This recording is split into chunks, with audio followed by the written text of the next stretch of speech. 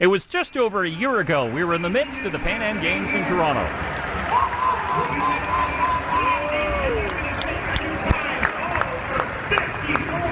That's what it sounded like in the Milton Velodrome. Well, when that place was built, many people asked, who uses a velodrome for anything other than like a Pan Am Games or an Olympics?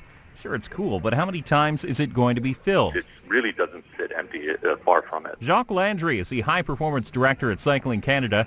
Says they love the place. We really have right now a facility that's basically ready to prepare our athletes, and our athletes are really well prepared, and we have all the little bells and whistles needed to perform coming into Rio. Well, that's great right now, but you have to remember what happened to the Velodrome in Montreal for the '76 Olympics.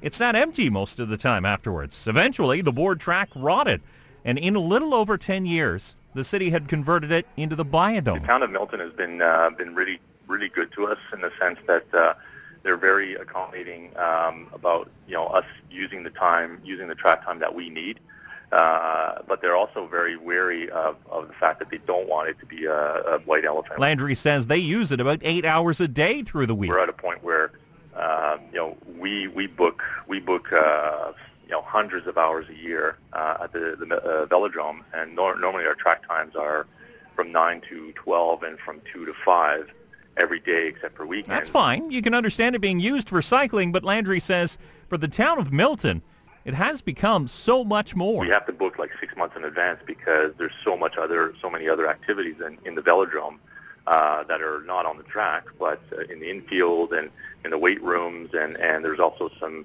community initiatives on the track when we're not using it. And the bonus, it's already making the Canadian cycling team stronger for the Rio Olympics. Remember, if you have a story you'd like followed up, you can find me on Twitter at Dave_Bradley, or send me an email at dave.bradley@bellmedia.ca. With a follow-up Friday for More in the Morning, I'm Dave Bradley.